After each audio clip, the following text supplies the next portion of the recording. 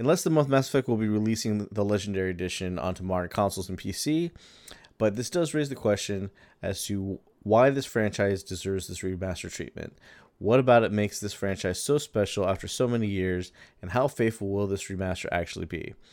On the surface, Mass Effect seems like any other RPG space story, a la Halo, Gears of War, but what makes the recipe behind the Mass Effect trilogy so amazing, allowing it to capture the imagination and wonder of gamers to this day? Even when other games clone the Mass Effect formula, it's often viewed as a positive or a selling point for people who are interested in something similar, even though the concept of a game clone is usually a negative. But what really lies ahead for fans with the Mass Effect franchise? Welcome to the Forthright Gaming Podcast. This week we hope to answer those questions and express what it is that made us fall in love with this franchise. I'm your host Ian, and with me as always is David. Hello. Now, the first piece of this puzzle with Mass Effect is the developer, BioWare. Before Mass Effect released in 2007, BioWare had made a name for itself on PC with Baldur's Gate and Neverwinter Nights. They were kind of a small developer that was put together by a couple medical doctors who loved gaming on their side, and they decided making simulations, and that's how they ended up with Baldur's Gate and then Neverwinter Nights, which they were really well known for. But they made a huge splash in 2003, and that's probably when I was first introduced to them, which was with their Star Wars RPG, Knights of the Old Republic. And then they struck gold again in 2005 with Jade Empire, which was another kind of period piece fantasy RPG set in ancient China.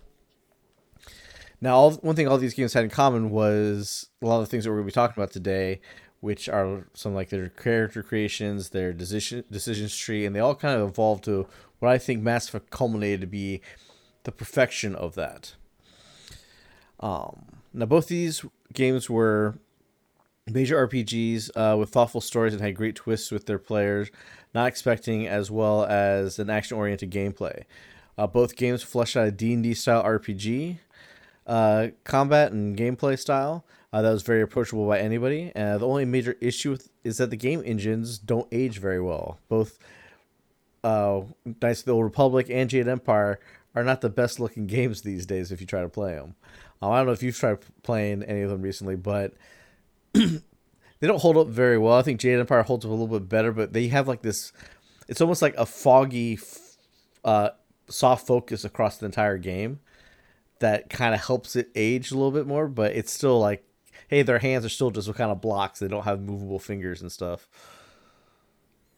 Yeah, I mean, I'm okay with Jade Empire, and I feel like Knights of the Old Republic, its story is very rich, so it is still very replayable, but I would say the gameplay mechanics are what make it difficult to play today. You know, that whole churn base, it's almost like they're trying to elongate the battles so that you're kind of spending more time in the game, whereas like you're kind of just like, all right, like I know I'm gonna beat this guy, but I'm kind of just rolling the dice when I fight. And yeah, you know how it goes when you play a lot of these older games that are really skilled and chance based. It's very difficult to get into them in today's gaming world. Yeah, and if you know anything about Knights of the Old Republic, 'cause that's probably the one that most people know of. That game is a landmark game. They're actually in the process, I think, of trying to remake that as well in modern engines, which will be great when they do that too. But I don't believe that's being done by BioWare. That's being done more like by a fan project, I think. Now, these two games came out. 2005 was when Jade Empire landed. It's on the same engine as Knights of the Old Republic. And then 2007 comes and Mass Effect enters. Now, Mass Effect built on a completely different engine, on the Unreal 3 engine instead of BioWare's in-house Odyssey engine, which gave this game a completely different look and actually the ability to provide greater detail and more complex animations with how the acting and the story was delivered. So this really delivered a high quality. This really delivered a high quality and a true interactive cinematic experience at the time of release.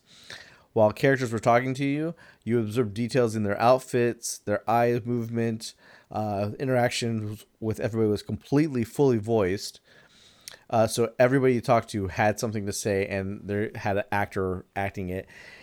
And I'm sure they used some of the same voice actors for multiple roles, but I would say there's a lot of parts throughout this entire franchise where it's like you don't hear the same person's voice over and over again like you do in Skyrim. Skyrim's a good example where like you can hear like the same 5 actors talking because they didn't bother to change their voices for any of the other characters.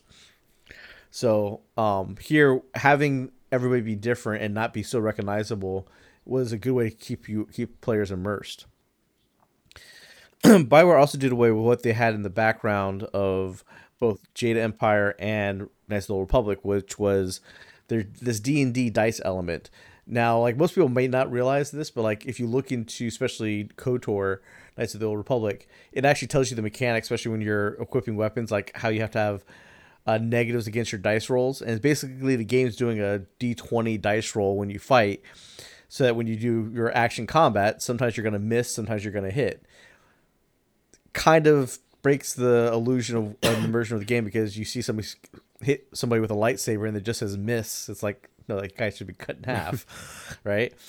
So getting away from that model, they based more of the game of Mass Effect, it being a third-person shooter, on your ability to point and aim, but on your skill level as a character with specific weapons. So if you were a soldier, you could use assault rifles. You would level up your skill in assault rifles to make your assault rifle do more damage and hit more accurately, not be based off of this dice roll that you have no control over and you don't see that says no, you missed or you hit. So this made it way more immersive, way more intuitive, and made it more of an action game rather than a semi-turn-based RPG. So other than the game engine, what were the real innovations of the series? Well, the series as a whole accomplished something that others had attempted but failed to do before, which we'll talk a little bit about later. But for now, let's focus on the first game and what it captured, what it was that captured everyone and had them talking about it. I would say it comes down to a few key features that had some expansions later on throughout the series. The first one being the character creator. You had both a male and female dialogue and decision support for that character, so they were completely voiced. Fully voiced characters that you didn't play as. So, like, as I said, every NPC in the game, whether they're part of your main crew or they're just people standing around at a store, if you could talk to them, they had dialogue, and they would talk to you, and you have a conversation with them if it opened up for that, right? Cinematic use of the camera. This is one of the things that if you've played KOTOR and Jade Empire and even Dragon Age, and you look at Mass Effect, you'll notice they do a lot more camera movements, like panning and stuff. And they have a lot more intuitiveness where it feels like you're watching a movie, I feel like. Would you agree? Yeah, and I would even add to that when they do these, like, you transition from those third-person over-the-shoulder shots with gameplay and when you're moving about the world, but then when a cutscene is basically interrupting your movement, they actually do these really good jobs of presenting you with really high-grade film-level camera shots. It's not like a lazy camera shot of, here's a guy's upper body as he's talking, like an old TV show, right? Like, you and I are talking, camera shot is my belly up. Here you are. Hi, how are you? No, like they actually have like the camera moving. They'll kind of move far away so the character is in the far background, but it kind of helps break up the monotony of having those repetitive shots. They have shots that kind of focus on certain parts of a character. Don't want to spoil anything, but the story-wise, for folks who still haven't played this series, but it does a really good job of presenting these really minor things and playing them up so that they don't feel so minor when it comes to the camera work. And they definitely take it up a notch each game. It was like in Mass Effect 2, I know there's somebody you can talk to and you actually see your squad mate realize that they're in the shot and they'll walk behind you and get out of the shot of what's going on. I think like you're being interviewed by a news reporter, and so you'll see one of your characters walk away so that they're not caught on camera. And you also see they'll play more and more with it with Mass Effect 2 and 3 to actually improve on it. So you actually see a cool progression of, hey, this looks a lot better than just static shots of people standing there and talking to you, to these more cinematic shots.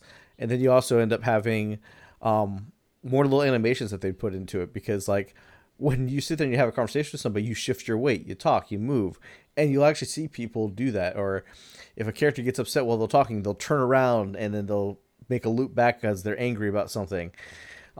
That's stuff that we did until this time. We didn't see that in video games. Usually cutscenes was static face looking at you and just saying what it needs to be said, and you repeat, and then cut to your shot and you're saying your stuff and going back and forth, and that was it. Now, another big thing here is original music. Now, I think this is more prevalent in older games than it is in more modern ones because now licensing fees and all that stuff. A lot of older games had a lot of really good original music. This game franchise has a great original soundtrack all throughout all three games. And definitely, if you can actually get like just a copy of it, or you can just download it, it's definitely worth having. Yeah, Jack Wall, his work for the original score side of things was amazing. He kind of adds this really interesting synth sci-fi touch to the series that kind of carries throughout. Most people will probably recognize his music when you're looking at the map of the galaxy and you're trying to figure out where you're going to go. That's Jack Wall's music, for those who are unaware. Yep. Um, and then one of the biggest things, and the thing that everybody talks about with these games, is decisions and consequences. The big thing with KOTOR, the big thing with Jade Empire, the whole thing that BioWare was kind of working towards is that they wanted to make decision making actually matter in gaming. So they wanted to make your decisions matter that you make, and then have it kind of craft your experience. And you can see how that gets more and more throughout their library of titles.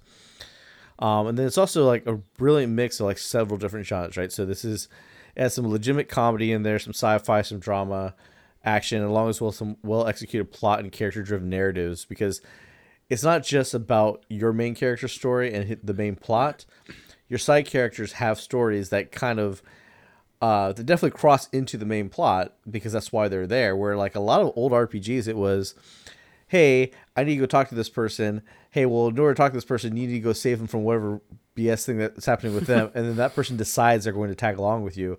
Not that you have to bring them along with you. Where these games and how the stories progress, there's a good reason why everybody's there. They're not just there for, hey, I need a mage character. Hey, I need a ranger character. Yes, some of them kind of fit those descriptions, but they're not just there because they have those skills. And then one of the biggest things was believable world exploration. So like your home was your ship. There were business districts, executive areas on space stations, and different planet bases, immigration screenings in areas, and then of course our favorite, like some of the different clubs that you had. So you got to see a good idea of like how people spent their time in this universe. That's one of the biggest things, that this game franchise built a believable universe just like Star Wars did when they came out in the 70s. People believed and thought like, hey, wow, this is a real tangible universe. They didn't cut any corners with it. So those are like the big main bullet points of like what this franchise kind of brought to storytelling. Where a lot of these things like the business districts, the clubs, the side characters, the decision making and stuff. If you look back at old RPGs, even ones that are beloved, those things aren't there because it takes more time to build a club for people to hang out in, right? Where old Final Fantasy games is just, oh, here's the end. There's a bunch of people sitting at a table. No, we're not going to play music. No, we're not going to be playing games. But they basically made something very believable. Like any of the clubs in Mass Effect, you could go to, and there are a lot of them, especially in Mass Effect 2. I thought Afterlife was actually designed like a lot of real clubs I've been to, where it's like, cool, you have a main section, they're playing one type of music, you go to a different part of the club, downstairs, upstairs, and it's completely different music and different vibe. Most places, if they're going to do most games, if they're going to do an entertainment section for characters to hang out in, it's just one slice of it. It's not realistic that, hey, people are going to have different tastes, but they're all stuck in the space station, so they're all going to go to those one club. So this club's going to try and cater to more than just one type of customer, you know? One thing I want to say too is, I mean, you mentioned like the gameplay elements earlier and like how it was very different. I think what really made Mass Effect different was in a turn-based RPG, you would have like a mage that did magic, you would have a knight that would do, brute force. But in this game, it was action oriented. So it wasn't like this churn-based balance of gameplay. You actually had to, do I go with the assault soldier, or do I have somebody who has, warp, right? Because you could have people with the abilities that are kind of different. You could always balance it out any other way, but you had to balance it through the action. And I'm trying to think of any other game that was like it before then, but I can't remember if there was a game that kind of balanced it. Yeah, because before, basically, either like Final Fantasy games, you had like a huge party that you just take with like maybe 4 to 5 characters, so you can basically cover all your roles, right? Other games where you have less, and like Mass Effect only lets you have 2 people in your party, on any given mission. So you basically have to take what your own play style is and what your character's strengths and weaknesses, and pick characters to go with them that complement it or fix it. Like as a soldier in Mass Effect 1, the original one, you didn't have the ability to train in all weapons, I don't think. I don't think like the sniper rifle is one of the ones that you don't have an ability to train in. But Garrus is a sniper and he can train a sniper rifle.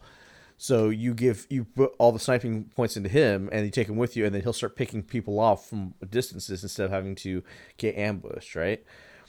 Those are the types of decisions you had to make, especially when picking your party, because it definitely gave you a bar in Mass Effect, like, hey, here's your military strength, here's your tech strength, and here's your biotic strength. And you want to balance it out so that you be prepared for any situation that kind of came your way. Games before that really just had, okay, you're a mage. Do you want mages with you, or do you want a fighter and a ranger? And it was just based off of those stats, not necessarily specific things. And the cool thing was that characters weren't locked into one thing. Like the Garrus character I mentioned, yeah, he was my sniper, but he doesn't have to be a sniper. He can just be a full-blown soldier. Your tech expert doesn't have to be a tech expert completely. They could focus on other things. And they had a couple characters that were a mixture of 2 or 3 different kind of classes that, depending on how you level them up, depended on how they play. Now, as far as character creations go, I mean, this isn't a game that invented character creator.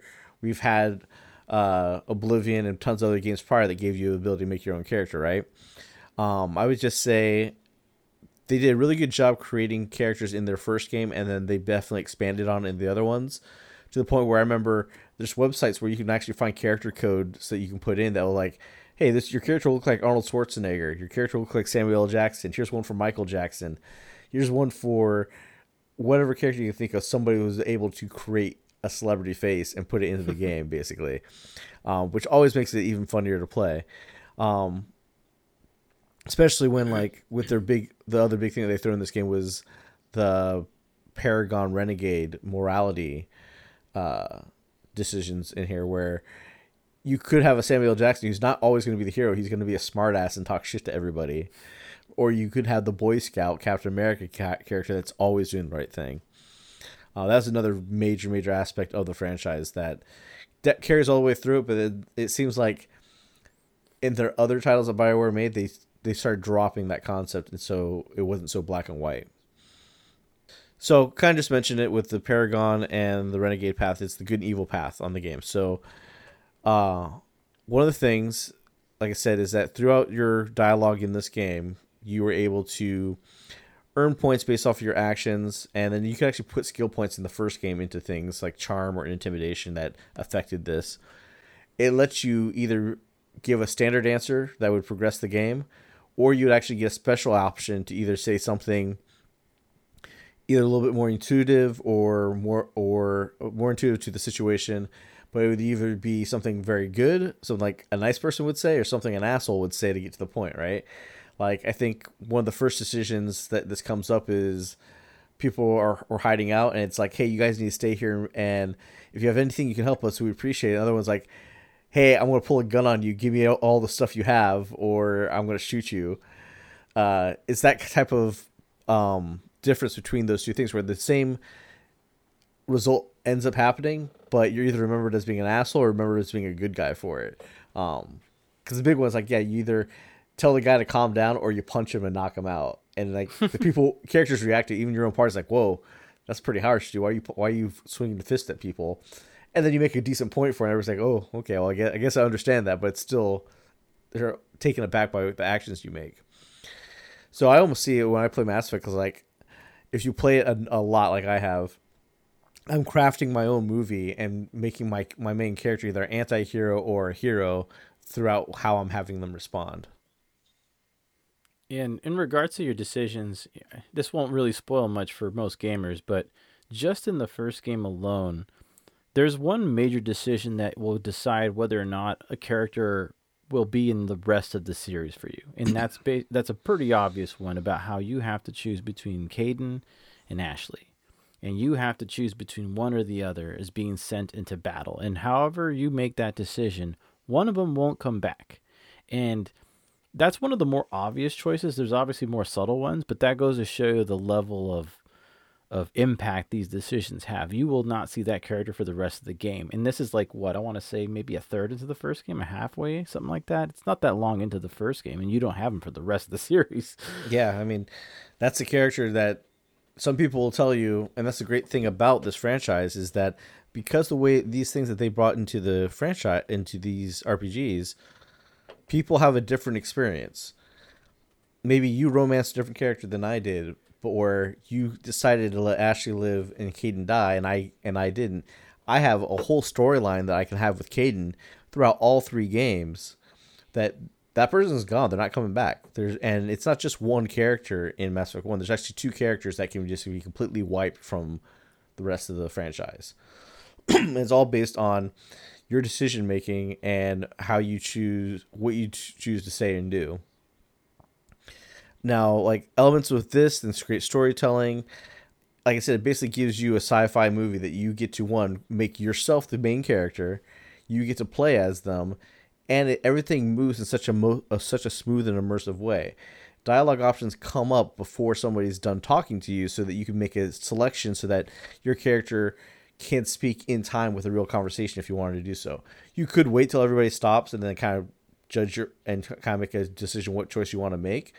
Or you could be like, okay, cool, I'm going to answer it this way. And then you'll see the conversation flow like a natural conversation instead of always pausing and breaking.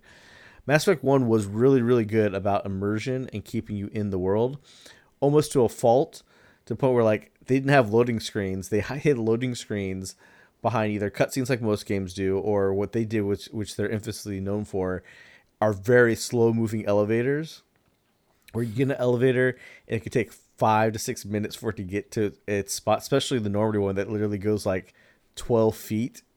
Like they should have just made a stairwell to get to the hangar in their ship instead of an elevator because it takes so long.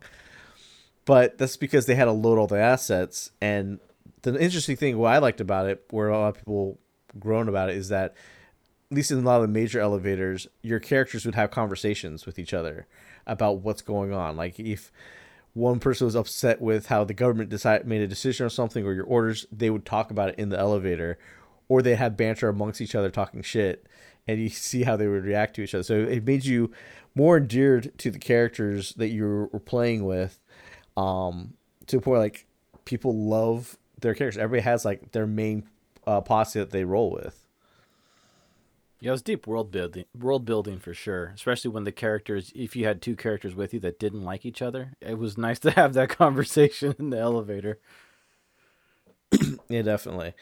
Now, this game brings another big thing I mentioned earlier, which was that they're trying to do something that other people had tried to do before but had failed. And that's the concept that Casey Hudson, who's the main director, and basically this is his brainchild of the story, pitched the game to the execs at BioWare saying, hey, I want to make a 3-part game. I want to tell the story in 3 parts. I want my decisions to carry from the first game to the second to the third. That was the grand scheme from the get-go. A lot of games and a lot of movies, even franchise out there, they're not designed that way. They're usually like, hey, let's make a really good story. Let's kind of leave it open-ended, and if it does really well, we'll make a sequel to it, or we won't. Halo's a perfect example of that, right? Halo 1 plays out perfectly with a very big conclusion, and then like kind of a open-ended ending in it. So it's like, well, if this game sucks, we've told a story and we don't have to make another one, or if it's really good, we'll make a franchise out of it and we'll continue telling stories. But because it wasn't planned out, you can like definitely look at Halo 2 and say, hey, look, there's definitely similarities to it, and this happens with a lot of franchises, right? And even the creators of Halo will tell you that Halo 2 is the story of Halo 1 through the eyes of the Covenant, which is the opposite enemy force in Halo, right? And if you like look at Rocky and Rocky 2, it's the exact same story, but with just the different ending through a different point of view, because they weren't planning on making another movie or making another game. It's like, oh, great, they want us to make another one. This is really successful. What do we do? Whereas Mass Effect 1, 2, and 3 are 3 very distinct different stories that all connect and connect very well to tell a huge grand narrative. But they all clearly have their ending points in it, and it's not. I don't feel like you're left off thinking, "Hey, this is a cliffhanger. I don't know what's going to happen next." It definitely adds that question at the end of each game, like, "Hey, something bigger is coming," but it's never left to the moment where I felt like, "Yeah, they don't have a plan," and then the next game totally speaks to the fact that they have a story they're going to tell in this game that's going to that's going to connect everything else. That's something we never saw before. Now, there were other people who attempted this. One game definitely being Advent Rising, which they advertised when they came out with that game. This is going to be a 3-part game. We're going to do this one. Then we're going to have 2 other titles that are going to explain the rest of the story. But that game did so horribly bad at retail and launch that they basically scrapped it, and we never find out what happens. And that game literally ends on a cliffhanger with no idea how the story ends because they thought they were going to make 2 more games, and they completely basically botched it because they didn't take the time to do what Mass Effect did, which was give you full world building, give you characters, flesh out the graphics, make sure everything worked perfectly. Instead, they took shortcuts like any other game does or major media production does to get out on time. Because like the one thing I harp on a lot with the fully voice acting is that games like Yakuza or even the Judgment, which just recently re-released on Xbox, really great game, but when it comes to side missions, they stop voice acting characters, and it's just all text. So then it's like, okay, here's a game that has a lot of story, a lot of text, and it does as well with their side quests, but the side quests are all text. So it totally now makes you realize, oh yeah, I'm playing a game. I'm not immersed anymore. Mass Effect wanted you to be completely immersed. Now, I would say the first game came out. This is a time before like you had YouTube. Well, YouTube had just come out, but you didn't have like massive gaming news everywhere where no matter where you looked, you saw somebody talking about stuff, right? So, at that time I wasn't really following BioWare. I literally bought this game on the whim of seeing one ad for it the day it came out and went down to the game store. Like, oh, that looks cool. Let me buy this. And was amazed by it, right? When Mass Effect 2 came out, people that I didn't even realize owned an Xbox were hitting me up saying, hey, you're a gamer. Should I play Mass Effect 2? And it's all because the marketing campaign on Mass Effect 2 blew it up. From their E3 presentation to their trailers, the mainstream took notice of it.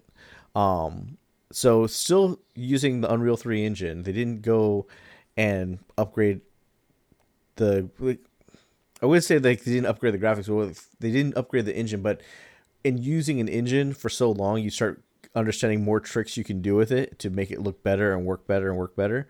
So there's that obvious progression from 1, 2, and 3 that the game looks better, looks sharper, things move better because they're understanding how to use the engine with every iteration.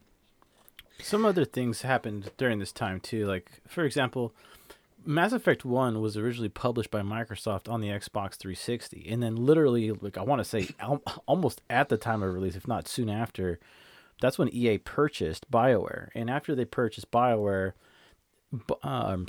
after EA purchased BioWare, BioWare then had access to all these tools that were basically internal to EA Studios. Because, EA kind of shares technology across their studios. And that's kind of what got them to improve a lot of the mechanics. Granted, this is also why you saw some odd shifts, going from Mass Effect 1 to Mass Effect 2, like unlimited ammo. You had unlimited ammo in the first Mass Effect. In the second one, you kind of had this limited ammo, which from a story perspective kind of broke things. But, the gameplay was better. So I think ultimately it was a win-win. But that's kind of how a lot of the shifts in technology and kind of the management side of it modified the games going onward. Yeah, what I would say is like Mass Effect 1 is like Casey Hudson's like purest view, like this is the universe I'm going to create, it's to be this. Mass Effect 2 is somebody came in and said, okay, that's really cool, but unlimited ammo is stupid, dude. We need to have ammo because it's a game. Remember, people have to have tension that they're going to run out of ammo or we're going to have to figure out a new strategy when something happens.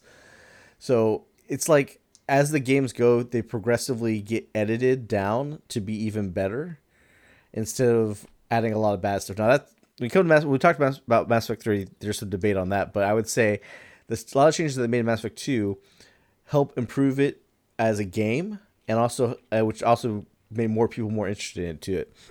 Because the biggest change there, and one of the biggest things that they're doing with this remaster of the Legendary Edition, is they got to go back. They had to go back to the first game and change the combat, because the combat in 2 and 3 completely changed to being more of a cover shooter and more in lines with like Gears of War as gameplay, where hey, there's obviously cover. You crouch down, you look over cover, and you shoot stuff, and completely kind of got rid of the whole hey, let's level up your skills in specific weapons, and left it completely based on how well can you as the player shoot stuff. If you can hit it, you'll hit it. If you miss it, that's all on you. So it got completely rid of any type of chance running in the background, and completely gave it to the skill of the player, and instead of some random stat that you have to build up. And they definitely trimmed down a lot of the inventory and some of the RPG stuff with leveling up to it. Instead of having like 15, 20 things that you have to spend your level points on, they basically give you like 4 and then an extra one when you max something out, right?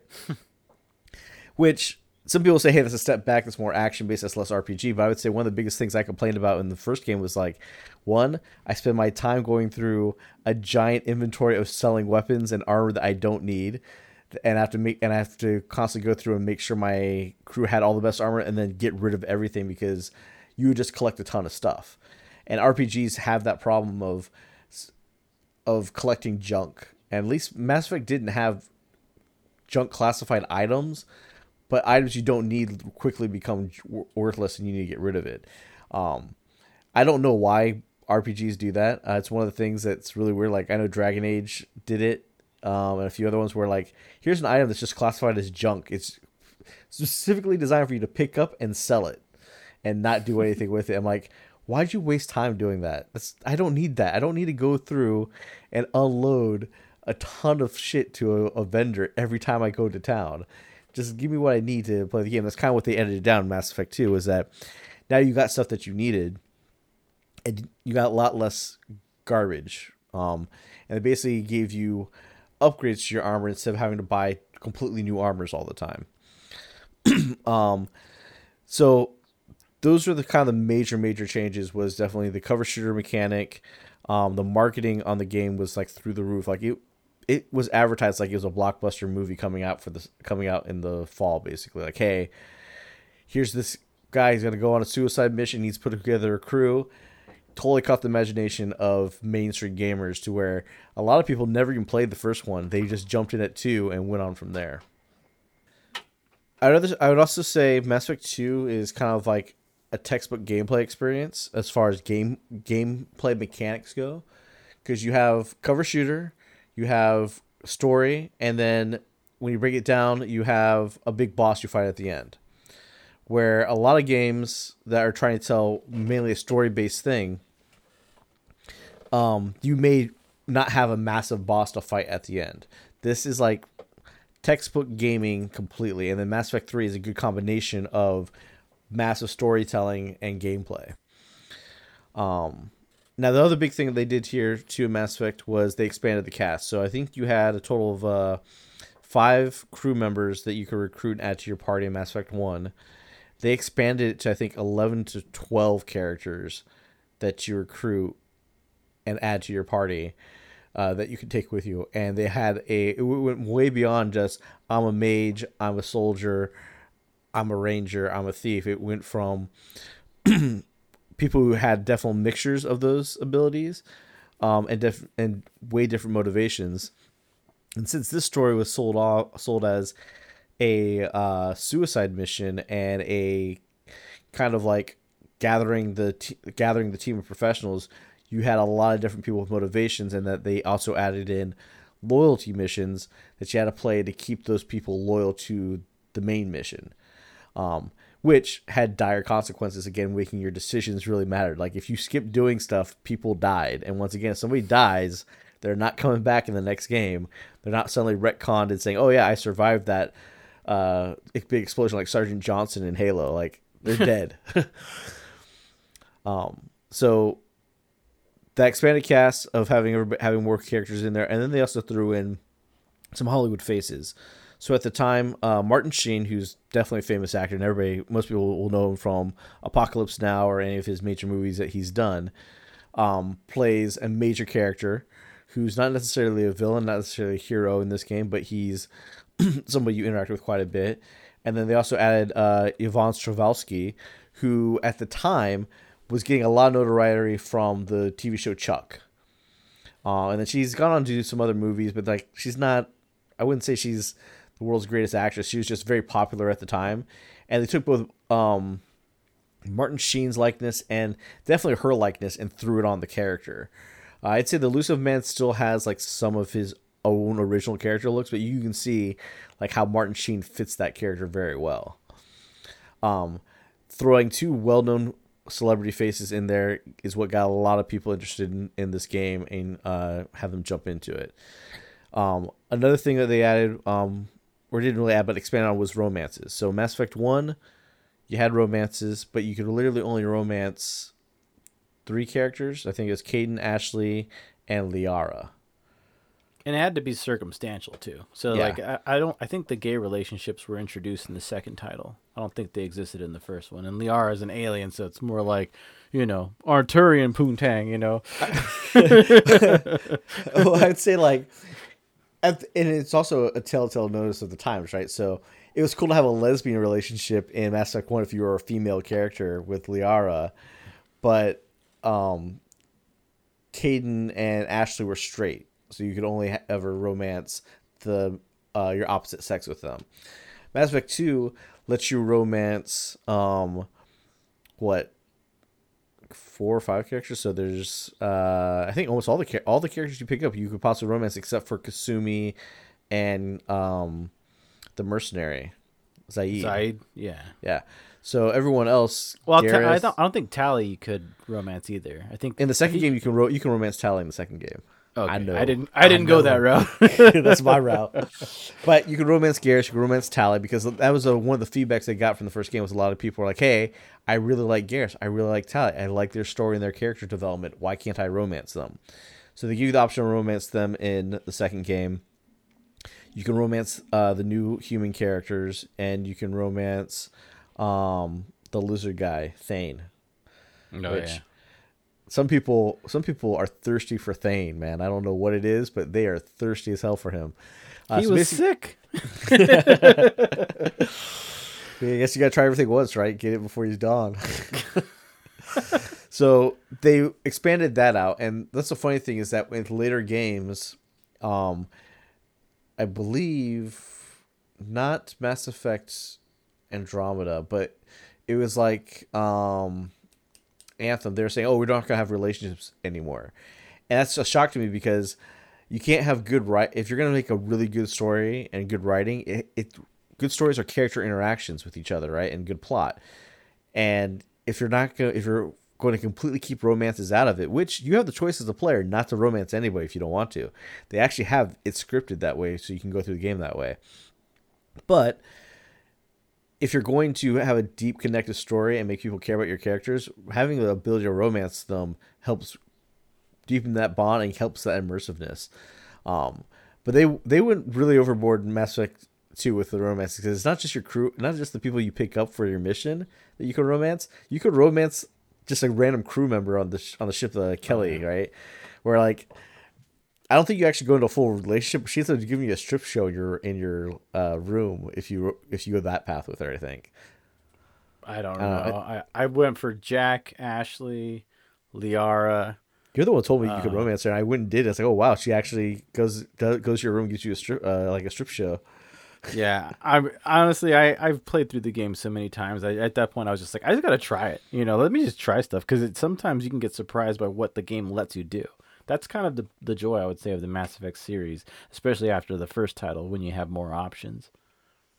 Yeah, and like you said, it's like playing these games multiple times. Like, you'll play through it once and you'll get the whole story and you'll enjoy it. But if you play through it multiple times, you can then craft, like, this is my perfect space opera movie that I'm going to be in. And, like, make your character the renegade asshole to some people and make him date who you want to date, or vice versa. However you want to do it, you get to make those decisions. And it's always cool to, like, I wonder if I do this. Oh, cool, I can actually do that.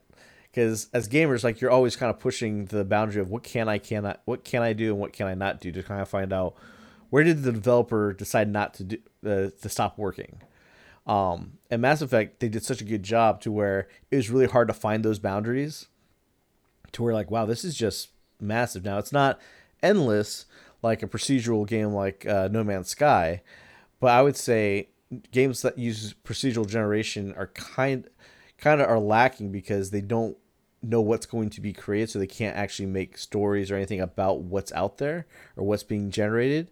Whereas if you handcraft every planet, you handcraft every interaction, every character that you can run into, you can now script all the different permutations of it, which is a lot of work, but creates such a great immersive experience, which is not something that you get from movies and a lot of games. Sometimes their immersion always gets broken.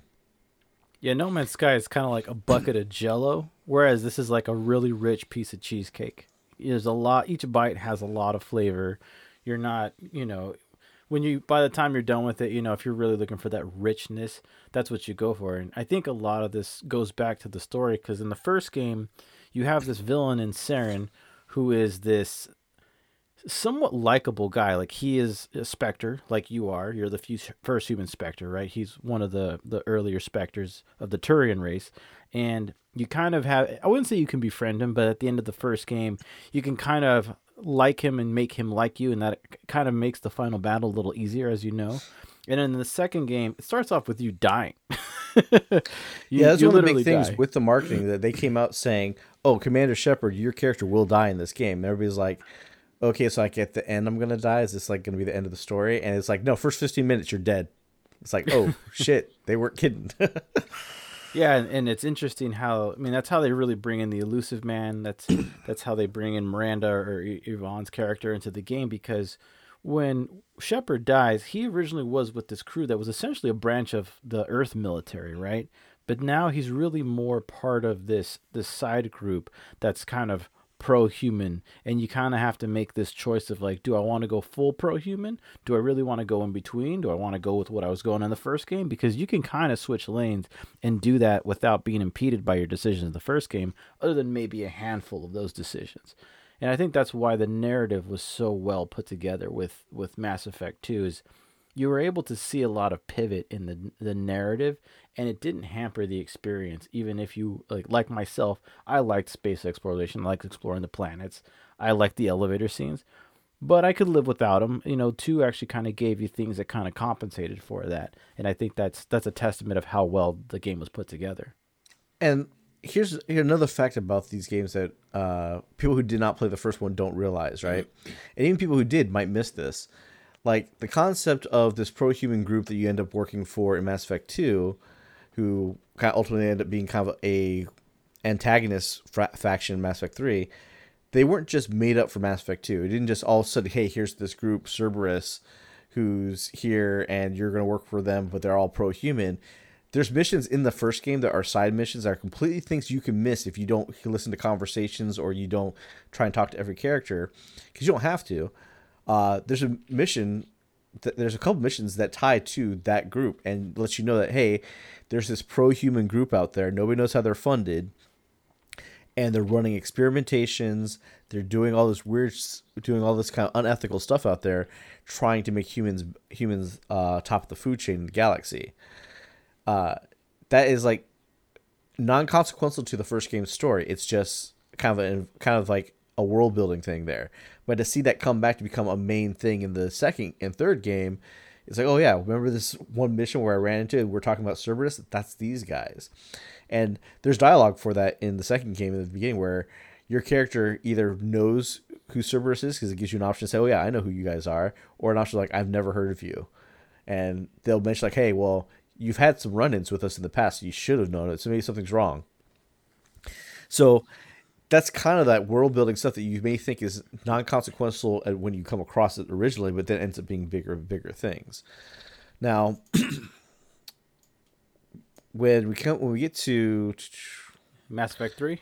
Yeah, we get to Mass Effect 3. What's the big thing here, right? Like, so they've evolved the engine, got better using those tools with Unreal 3, but kind of the biggest thing here is that one thing usually publishers and franchise games don't do well is that they can never say that they're done. Hey, here's the ending. We're over. The story's done, because they want to keep making more money. And so publishers push, oh, make another title, do this or that, keep the story going. Hence the reason why we have Master Chief still going like 7 games strong, and it's like, dude, his story is done. He saved the universe once already. He doesn't need to keep saving it over and over again. Let somebody else do it.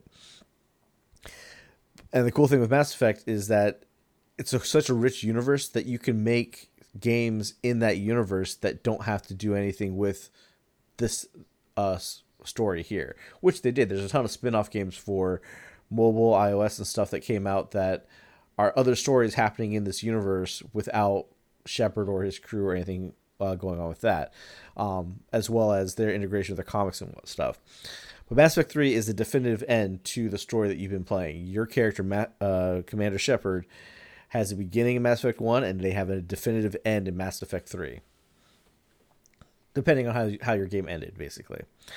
Larger consequences for your decisions. So, like, the first game, you make decisions about people specifically in your squad. The second game, your decisions and how fast you did stuff would affect your squad and affect your crew on your ship. People that were just there either filing the ship or being ancillary staff like the cooks, or just people who are on your ship running stuff that you would definitely need on a spaceship, right? Like the doctor, you need a counselor for your crew, you need somebody checking diagnostics all the time, engineering. You made decisions in the second game that those people would either live or die based off of what you did. The third game's decisions were on an even grander scale. You would wipe out an entire race if you made the wrong decision one way or the other. And a lot of people, depending on how their alignments were set up, because some of those choices that would let you either save everybody or not save everybody are not available if you don't build up the reputation of always being the good guy or always being the renegade. You wouldn't get that option. So, like, the game forces you not to play the middle of the road. If you try to play the middle of the road the entire time, all the extra dialogue options that could maybe even save somebody in a life or death situation or prevent somebody from hating you and leaving were not available if you didn't say, no, I'm going to be a Paragon or I'm going to be a Renegade. If you played it in the middle the whole time, it'd be like, oh, there's those options that would end this fight that these two people are having and make them calm down, but I can't use it because I didn't bother to stick to one side or the other. Anything to add to that, David? I don't know. I mean, when I played the game, I went full on either way. You know, I think if I could offer people a personal recommendation of how to play this game, I would say your first playthrough is play the game honestly and see how your decisions come out. Because that's how I played the game, and it was like, oh shit, like that just happened. You know, you're like, oh, that was a bad decision. How is that a bad decision? And you're like, oh, that's how that's a bad decision. So you kind of get these nice surprises, and then when you get to your second and third playthroughs, if you want to go that far, mind you, you know, you could always kind of go more towards one direction or another, because now you have a good idea of what's a Paragon choice versus what's a Renegade choice. Because there's a lot of decisions, and a lot of it doesn't seem so obvious. And if you play in the middle, the best game I could probably compare this to is Catherine, which is if you kind of try to play in the middle of like, well, I don't want to get that Catherine, I want to get that Catherine, but I want to leave my decisions open. You don't get either because you're playing too much in the middle. Whereas in the Mass Effect series, if you kind of lean one way or another, it's kind of obvious how your decisions go. And then there's some other things that kind of play into it, like, do I want to take Cerberus side? Do I want to take the alien side? There's things like that that kind of, at some point you have to choose sides. And if you don't choose sides, it tends to make the story a little less, I guess, unimpressive. But that's just my take from it. I think if you don't choose sides on stuff, you will definitely end up in the situation where you don't get the outcome you want. And like, one of the things that a lot of people talk about Witcher 3 is that, like, you can try and romance either Gerald's girlfriend or, like, the other chick that he likes. If you try to romance both of them at the same time, they basically tie you up and leave you. Like, and everybody's talking like, oh, that's so innovative. It's like, dude, they did that in Mass Effect 1 in 2007. If you try to hook up with Ashley and Liara, they both get pissed at you and then you end up alone. If you're lucky, you might be able to salvage it and one of them might hook up with you. But basically, usually what happens is like, nope. You get nobody crying on your shoulder or helping you out when it happens at the end of any to romance. And like I said, that's a decision you can actually make throughout the whole game. You can say, hey, first game, I'm going to be full blown military soldier and keep everything professional. Save the day. Don't let relationships get in the way. Second game, fuck, I died. I need to live my life the best I can while I'm here. I'm gonna fuck anything I can, and just try to romance everybody. That's those are cool decisions that you can actually make within the game. Now, say Mass Effect 3, with it having those big decisions there, where now it's not just something that's impacting you, it's impacting whole races in the universe. Because that whole game is all about, hey, there's no more time for anything. This big conflict that we've been hinting at, it's finally here. It's like Game of Thrones Season 8. Here comes the big battle. And guess what? We left the lights on so you can actually see what's going on. And unlike Game of Thrones where, like, here's a big battle. It's all in the dark. You don't see anything. Like, this pays off everything that you wanted to pay off on. Which kind of brings us to the controversy of Mass Effect 3, which is... people like me who are in the minority, I was absolutely fine with how the game ended. I played as Commander Shepard. I gave my life to save the universe. Since I died, I don't get to see what happens after the fact. I just die knowing I saved the universe, right?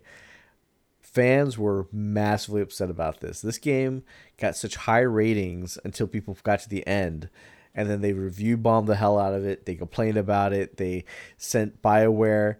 3 different color cupcakes because the ending basically came down to 3 different color cutscenes, which I will agree, that to me seems lazy. You're gonna have all your decisions come down to, we're gonna do one cutscene and we're just gonna change the color of the cutscene 3 different times so that we can say it was different instead of giving me 3 completely unique cutscenes for how the game ends. But the story ending with me not seeing what happens to my crew, not knowing what happens after the fact, I was okay with because, hey, I lived the life of Commander Shepard. Commander Shepard died. He doesn't get to know. He just dies knowing you made the sacrifice. And I think that's the story element they're really trying to tell. That's where Mass Effect 3 has an even bigger impact on the game industry, right? This is where fans were getting listened to, which is somewhat a good thing, somewhat a bad thing, right? But this is where I would say the toxic fan base kind of comes in because of how angry people were with it.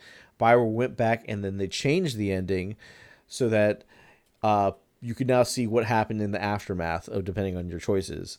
I feel like they almost half-assed it because there was a lot of like, here's concept art of these characters surviving versus redoing cutscenes for it.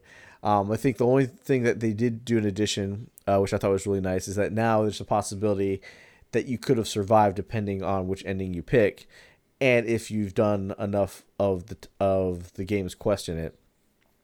One of the things with this game was that they threw in multiplayer with Mass Effect 3 because EA was ham-fisting loot boxes and multiplayer into everything.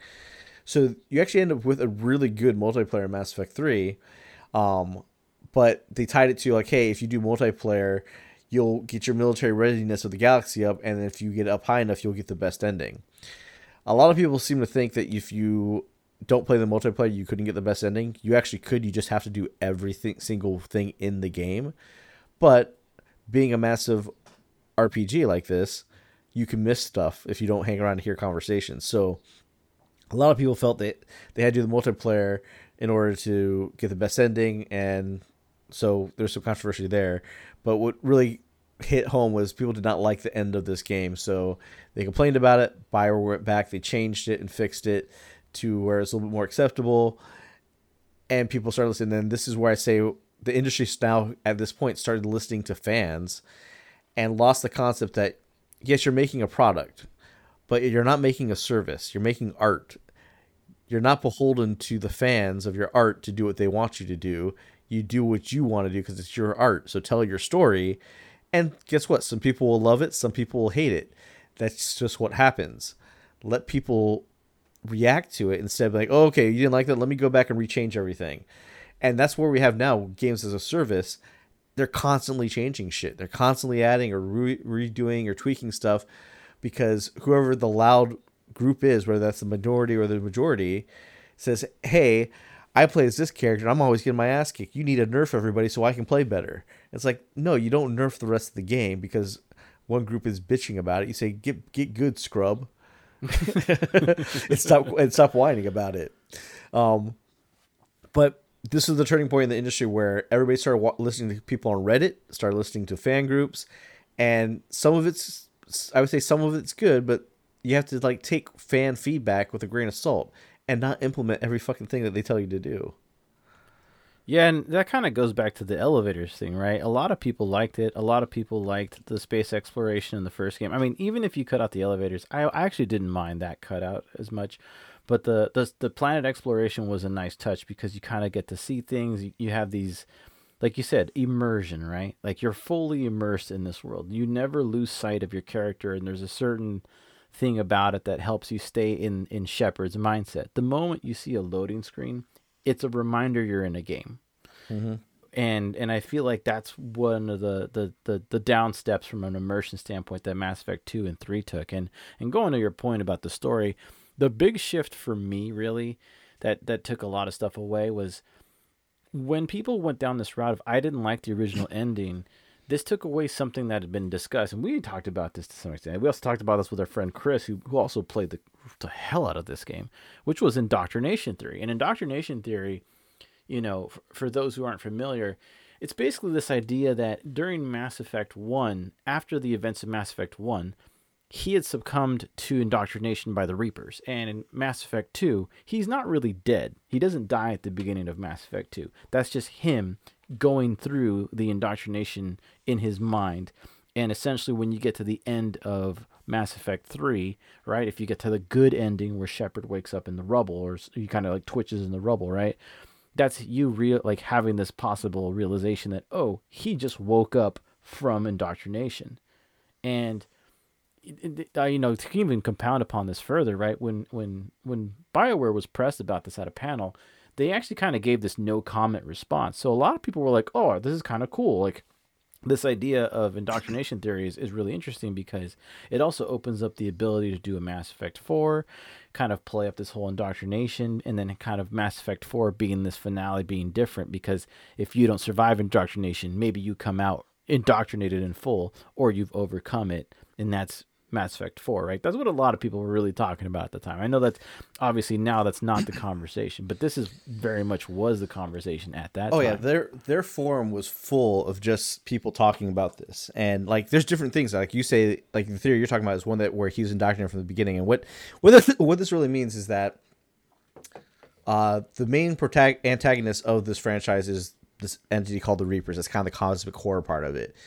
And the power the Reapers have is that when you're in proximity to them, they can make people change their way of thinking to come to their side. Say, oh yeah, you know what? They're right. We should do that. And they'll help the Reapers do what they're trying to do, which is wipe out all life in the galaxy. Excuse me. So this indoctrination theory, the one that you're talking about, is like one where he's indoctrinated from the first game. Other people will say like, hey, at the end of the second game, there's DLC, which rides right into the opening of Mass Effect 3, which are, hey, the Reapers are coming. They're going to actually be here in 2 weeks. We found this artifact, and it's resonating with as a countdown clock to when they're going to get here. But there's a sequence in that DLC where you're fighting off waves while this Reaper artifact is emanating energy and doing its pulsing. And if you actually survive all the waves, you just get knocked out by the pulsing. And a lot of people will say, hey, that's where the indoctrination started. He got hit there. He wakes up. You do everything. You stop the Reapers from showing up in 2 weeks. But from that point on, you start getting indoctrinated. And it goes really well with like the narrative of Mass Effect 3, where in between acts, they have these dream sequences that your character has about the horrors of what he's been going throughout all 3 games. And people were able to pull like descriptions from indoctrination, people from the other games matching some of the things that are happening here. Now, I'm not one who subscribes to the theory. Like I'm not a fan of it because it basically makes like everything you do pointless. But it's cool that BioWare's like, we're not gonna say yay or nay on it. It's cool that you guys came up with that and we didn't write it into the game. Please debate, because there's good arguments for how it's real and how it's not real. Depending on who you talk to, and something that like Mass Effect fans can have conversations about for hours on. And I'd rather have a conversation about the indoctrination theory and argue with somebody about that rather than hearing them tell me about how they hate the ending. Cause I'm like, you're just an idiot who doesn't understand storytelling at that point. Like, let the character die. It's okay. You don't have to know what happened to your girlfriend, dude. Come on. If you die, you're not going to find out when you die. So it's realistic. But Mass Effect, that's why it's such a great thing, right? Because like Star Wars, it's a new universe that nobody's ever seen before, that's been so well put and built together throughout its franchise that books have been spun off of it, comics, other video games have all come from this universe and try to expand to it, and which make it better and more fuller. And like this is like when we talked about Halo, I said Halo failed. Halo 4 specifically fails because they take elements from the books and bring it into the games, assuming that you've read the books. Where Mass Effect does the same thing, but they tell the story in a way where, hey, if you want to know how this situation happened, how this one character who was the head of this city is now kicked off her city and trying to get it back, you can go read the comic and see how that happened. But you don't need to. You understand everything that's going on in the story. You know who she is. You understand her plight. You understand who her enemy is. And you can go help her out, and not have to have the backstory. And you don't feel like, hey, I'm missing something. I don't know who this character is, or I don't know who they're talking about because I didn't read the comic. This is the proper way to integrate multimedia into your storytelling, to where a lot of the books that came out, like one of them is a prequel to the Mass Effect story, but basically focusing on your character's mentor, Captain Anderson, and actually the villain of the first game, focusing on him and Saren. It's not needed to understand their relationship in the first game, but it's more background information if you want it, basically. Those supplemental things is how you tell a story through multimedia. You don't put key characters, introduce them in a book, and then just assume everybody knows who they are when they get to the game, right? It just doesn't work that way. That's one of the reasons why like this franchise is so good, because when I look at how entertainment has evolved throughout humanity's lifespan, you started off with verbal words, then pictures, and then writings, and then we moved to a more technological society, right? So then we go again the same path. We have books, we have radio, we now have moving pictures, then we have movies, and so we have all the stuff that's passive entertainment, right? And why video games have taken off so well and have still stuck around since the crash of 81 and all that stuff is because it's interactive media, right? But as we said, when you have loading screens, when you have elements, it lets you know that you're playing a game. When you think of the original arcade games, they're all about getting the highest score and having one dot on a screen do something that interacts with something else on the screen. That art form has now moved into where we tell complex stories, and we enjoy them. And games were interactive, but they're also passive in a way that, hey, you're gonna play as John Wick in this game, or you're gonna play as Master Chief here. You're not playing yourself. You can put yourself in that character's shoes, but you're just going to be playing as that character. Where Mass Effect lets you put yourself into the game and gave you a good enough character creator that you could make something that you could easily identify with yourself. Like, yes, that's me. I'm in this game. And I think that's the weirdest thing when you play this game a lot and you watch other people play it. It's always weird when you see their Shepard, because like, that's not what Shepard looks like. Because you've just spent like hundreds of hours with your Shepard, and then you see theirs. It's like, oh, that's weird. But that's cool. That's the cool thing about it. Everybody has their own character. You put it in there. Your character gets to make those decisions that you would make. And that's how everybody walks away with from this franchise, with different stories about how they did it. Magic like that's only been caught a couple times. Like the movie Clue, when that came out, it has a bunch of different endings to it. When they released in theaters, different theaters only got one ending. So instead, when you watch it now and they say, hey, here's this ending, this ending, and this ending, people went to it and they only saw one ending. And when they went to go talk to their friends about it, everybody had a different experience, which generated more conversation, generated people wanting to get more involved in the lore. Doing that in a massive video game like this is an incredible feat that, like, you have no idea how hard it is to convince publishers at that time, like, hey, this will make us money, let me do this. That's a huge risk. Nowadays, with like how we said with Game Pass and how there's almost a subscription service now where you can generate money to produce games. Before, the game industry is always based on, will this make me money? How much was the return I'm going to get on this? And if it failed, you didn't get to tell your story. And that's why a lot of game makers always tell one cohesive story within their game, and then sequels kind of struggle with story until they figure out what they want to tell next, right? And this is at a time where the games are coming out because it was planned so well. Like every 2 years, 2007, 2009 was Mass Effect 2, and then like 2010 was Mass Effect 2, and then 2012 was Mass Effect 3. So they got the games out fairly quickly, so people weren't waiting 6 years for the next BioShock like we did with BioShock Infinite. And it didn't bankrupt the company because it's like, cool, we got the game out. We know what we're doing. We finished one, we jumped immediately into working in the other one. We know where the story's going. Didn't have to wait for somebody to write a script and come up with a plot. In terms of its epic story, because personally, when I think of Mass Effect and why it's so amazing, it's really the story. It's not even so much the characters or the music, even though it's all very high production. It's really the story. And if I had to sum it up, the story is really a few points. And when I think of anything entertainment, it's what do you get out of it that you could take with you, right? If you read a book, there's something about its ideas that are so strong that you can walk away with those ideas. And Mass Effect is a story about how for eons, every, what was it? I think they said 50 million years or something like that. Every 50,000 years, I think. I think it was longer than 50,000, but I can't remember. But it was basically these long time spans would happen, and these ancient creatures, which you're not really sure what they really are. They never really fully disclose what they are. They do disclose what the first Reaper is, which was Leviathan, right? But they don't really, which is basically this big giant squid thing.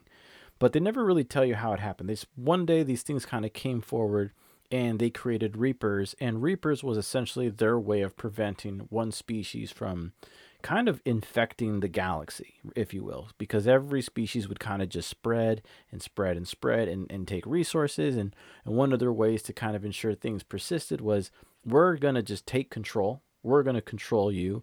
And every, I think, I want to say it was 50 million years, but I can't remember. We're going to go to the fringes of the galaxy and we're going to come back and then we're going to demolish everything. And what was so fascinating is you get these hints of it early on, like the Citadel. The Citadel at first is this really cool facility you just think is where everybody meets, all these other species, and after humans find the Mass Effect relays, right? But then you realize soon after that the Citadel is really the weapon to fight the Reapers. And the only way you're going to fight the Reapers is if you can set aside differences and gather allies in the fight against the Reapers. And there's so much of that you can take with you. You're the first successful Spectre, right? There's a lot of judgments kind of placed on that. The humans are kind of looked down upon because they're the new entry into it. You're almost like Harry Potter, and everyone's Draco Malfoy, if I had to use a Harry Potter reference, because you're kind of looked down upon in the universe amongst all these species. But in actuality, like the Asari say, I believe it was Liara that says this. She says their species live 1,000 years. Humans live, 100 years roughly. So they were saying about how humans achieve so much because they have so little time, but her species doesn't achieve so much because they have so much time. They literally spend 50 years studying one thing because they have 1,000 years to just waste 50 years, right? Whereas we're like, shit, I got 100 years, maybe 50 of them will be good, so I got to get going. And that's why the humans kind of have this meteoric rise in the universe of Mass Effect, and that's why they're so effective at fighting the Reapers, because they're not going to wait and take their time like every other species has, because they've had some sense of complacency because of their advantages. So there's so much in the story you could take away from when it comes to, the whole indoctrination theory. There are people who take advantage of others, even if they're good, and turn them against you. You have that side. You have you being the first person and being persecuted for being the first, even though you should be treated like a friend. You have the Reapers kind of setting this cycle of domination, and you have to find a way to break that cycle.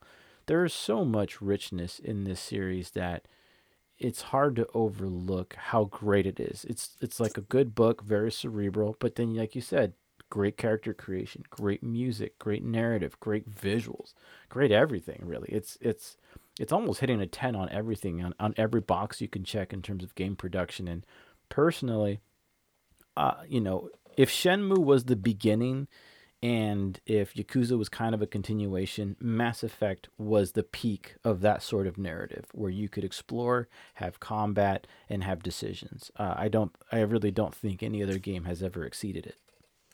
Yeah, and I'll say that like with Mass Effect, and when you compare it to other games, and like even today, like one reason why I bring up music and why the score is so important, right? It's such a small thing in a movie, such a small thing in media that there's a music in the background that adds emotion to stuff. And normally, you can watch a movie, you may not even realize how the music is impacting, or even notice that there is music, right? But when you play a game that doesn't have a soundtrack, that has no music, or lacks a lot of it, it is noticeable. Like, and a good example is Agents of Mayhem. That's a game made by the people who made Saints Row. Saints Row has lots of licensed music, which is really good. Agents of Mayhem has no licensed music, so you're playing the game with like no soundtrack, and it just feels empty. And Outriders, which just came out, they have music and they have some of a soundtrack, but it's not in the great crescendos of like Halo or Mass Effect. So what you mostly hear all the time is just gunfire, and it's come to a point where like I'll play a game and it's like all I hear is noise, because all I hear is machine guns and explosions and all this, and there's no like impact like, hey, I'm changing the tide of the fight because I'm winning. It's just noise, loud noises all the time.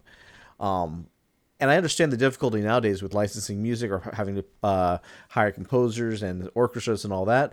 But when you take the time to do that and go all out, you get a masterpiece like the Mass Effect trilogy. Now you notice we're only talking about the trilogy because Andromeda is terrible on a lot of different levels, and it's because the Mass Effect trilogy is what Casey Hudson designed and made, and like that's what this guy is like.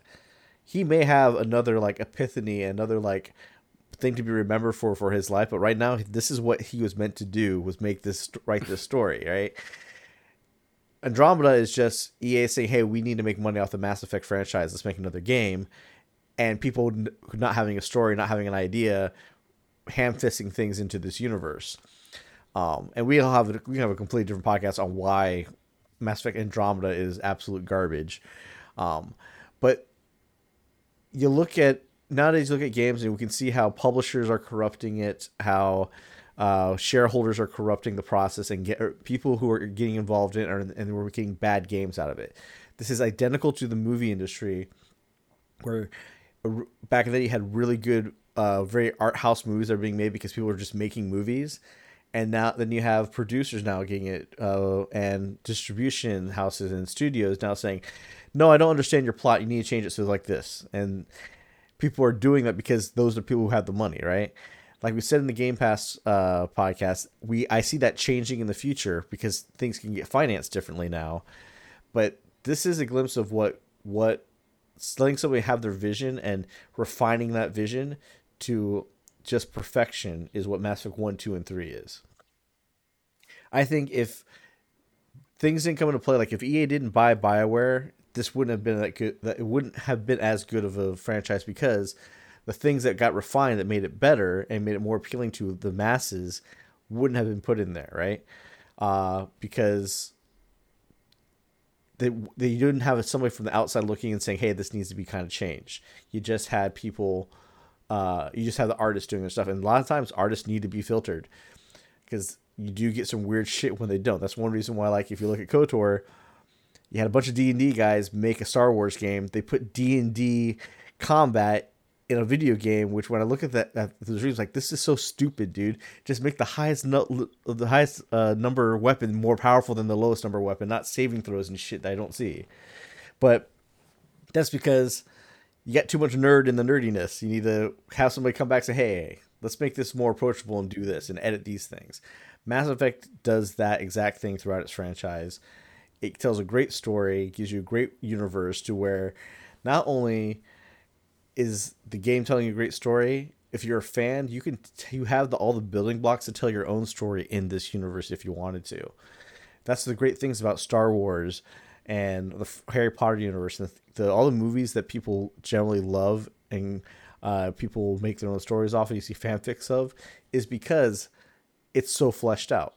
That's why comic book movies are great. That's why Indiana Jones and Spielberg movies are great. They great universes where, hey, I don't have to copy your story, but I can copy your world and tell my own story in a world just like it.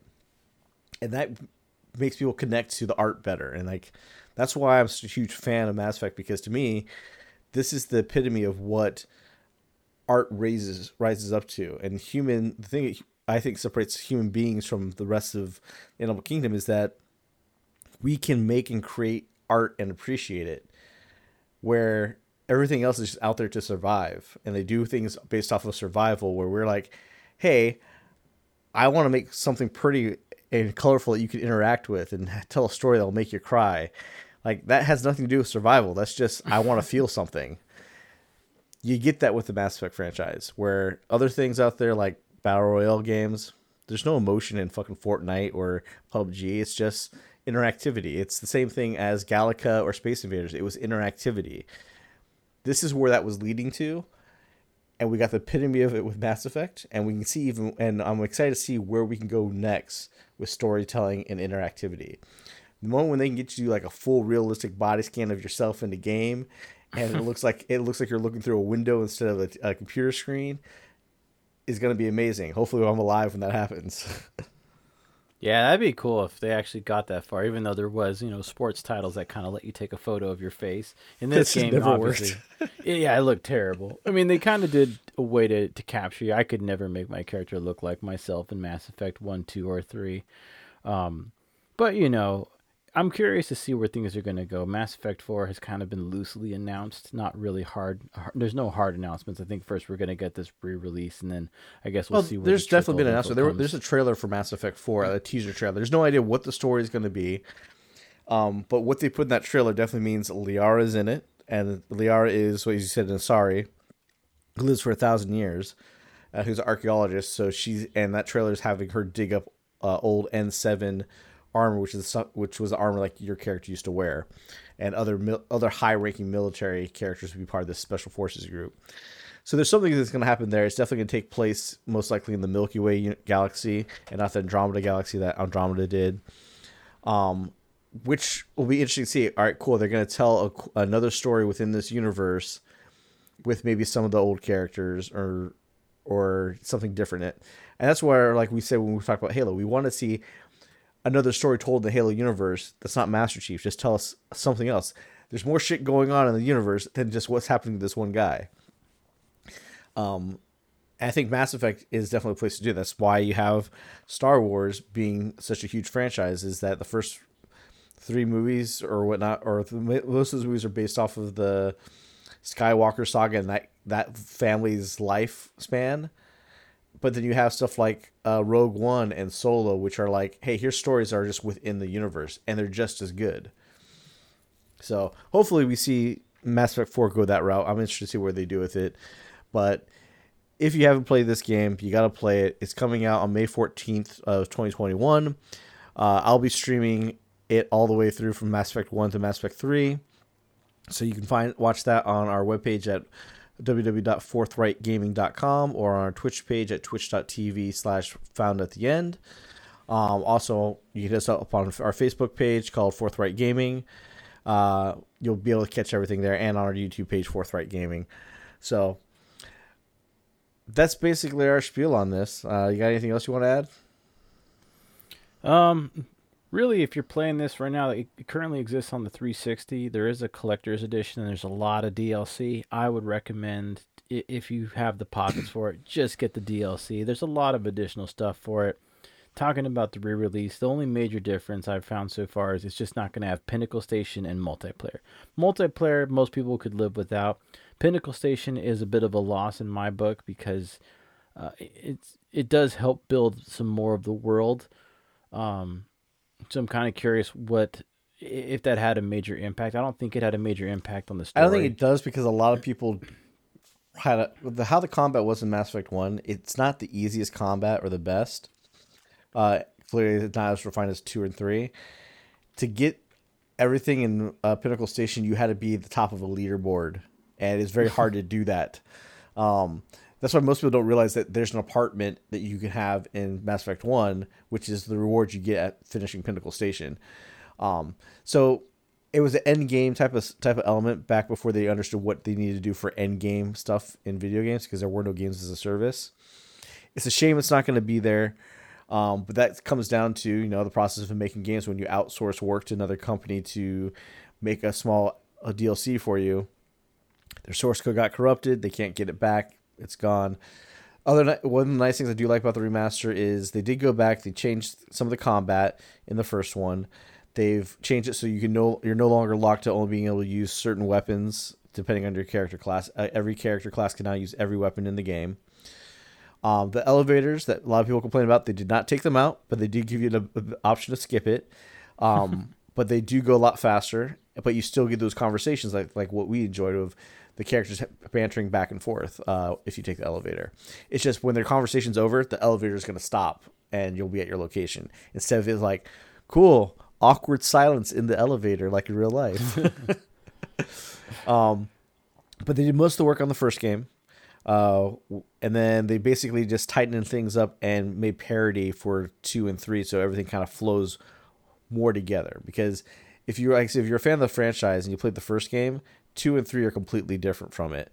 Where now they've kind of taken the things that people like about 2 and 3 and put it all throughout the entire game. And then they rebalance 3 so you don't have to do multiplayer. People don't feel like they have to complete multiplayer missions in order to get the best ending. It'll definitely be interesting to see it. I would say my only curiosity is how the final endings are when it comes to 3. Are they going to go with the original endings? Are they going to go with the extended endings? They're going to go with the extended ending is what they're going to say is the canon ending now. Yeah, so, those storyboards are a little rough. Yeah, maybe they'll improve that. I don't know. I seriously doubt they redid the cutscenes for it, other than the Shepard breathing at the end of the red ending. But that is now the official canon ending is the extended one. Like you said, there's a lot of DLC for this, so if you want to try it, you want to check it out beforehand, it is available in backwards compatibility for Xbox. It is on the PlayStation 3, I believe. I don't know if they do backwards compatibility on 4. And if you have EA Play, or actually it's not EA Play, where we have Game Pass, all 3 games are there as well. I would say, hey, if you're that hardcore of a gamer, play through the originals and then see how it's different on the collector's edition. Or the collector's edition is going to be the full 4K, fully upgraded to today's specs game that you can play. The PC version will even support 21:9 ultra wide monitors, high end graphics. You'll do all that. They did not put it in Unreal 4 engine, unfortunately. But that's just because Unreal 4 looks so different from Unreal 3 that they felt it was going to be too jarring to do any changes. But I think this will be a nice definitive package, much like the Halo Master Chief Collection. As we said, if you want to try Halo, just get that. This will be the definitive thing to get for Mass Effect. Just grab the Legendary Edition coming out on May 14th. Honestly, if you're a fan of it, we would love to hear from you, because I'd love to hear what you think. Do you believe in indoctrination theory? Do you not believe in it? Do you hate the original ending? Do you like the new ones?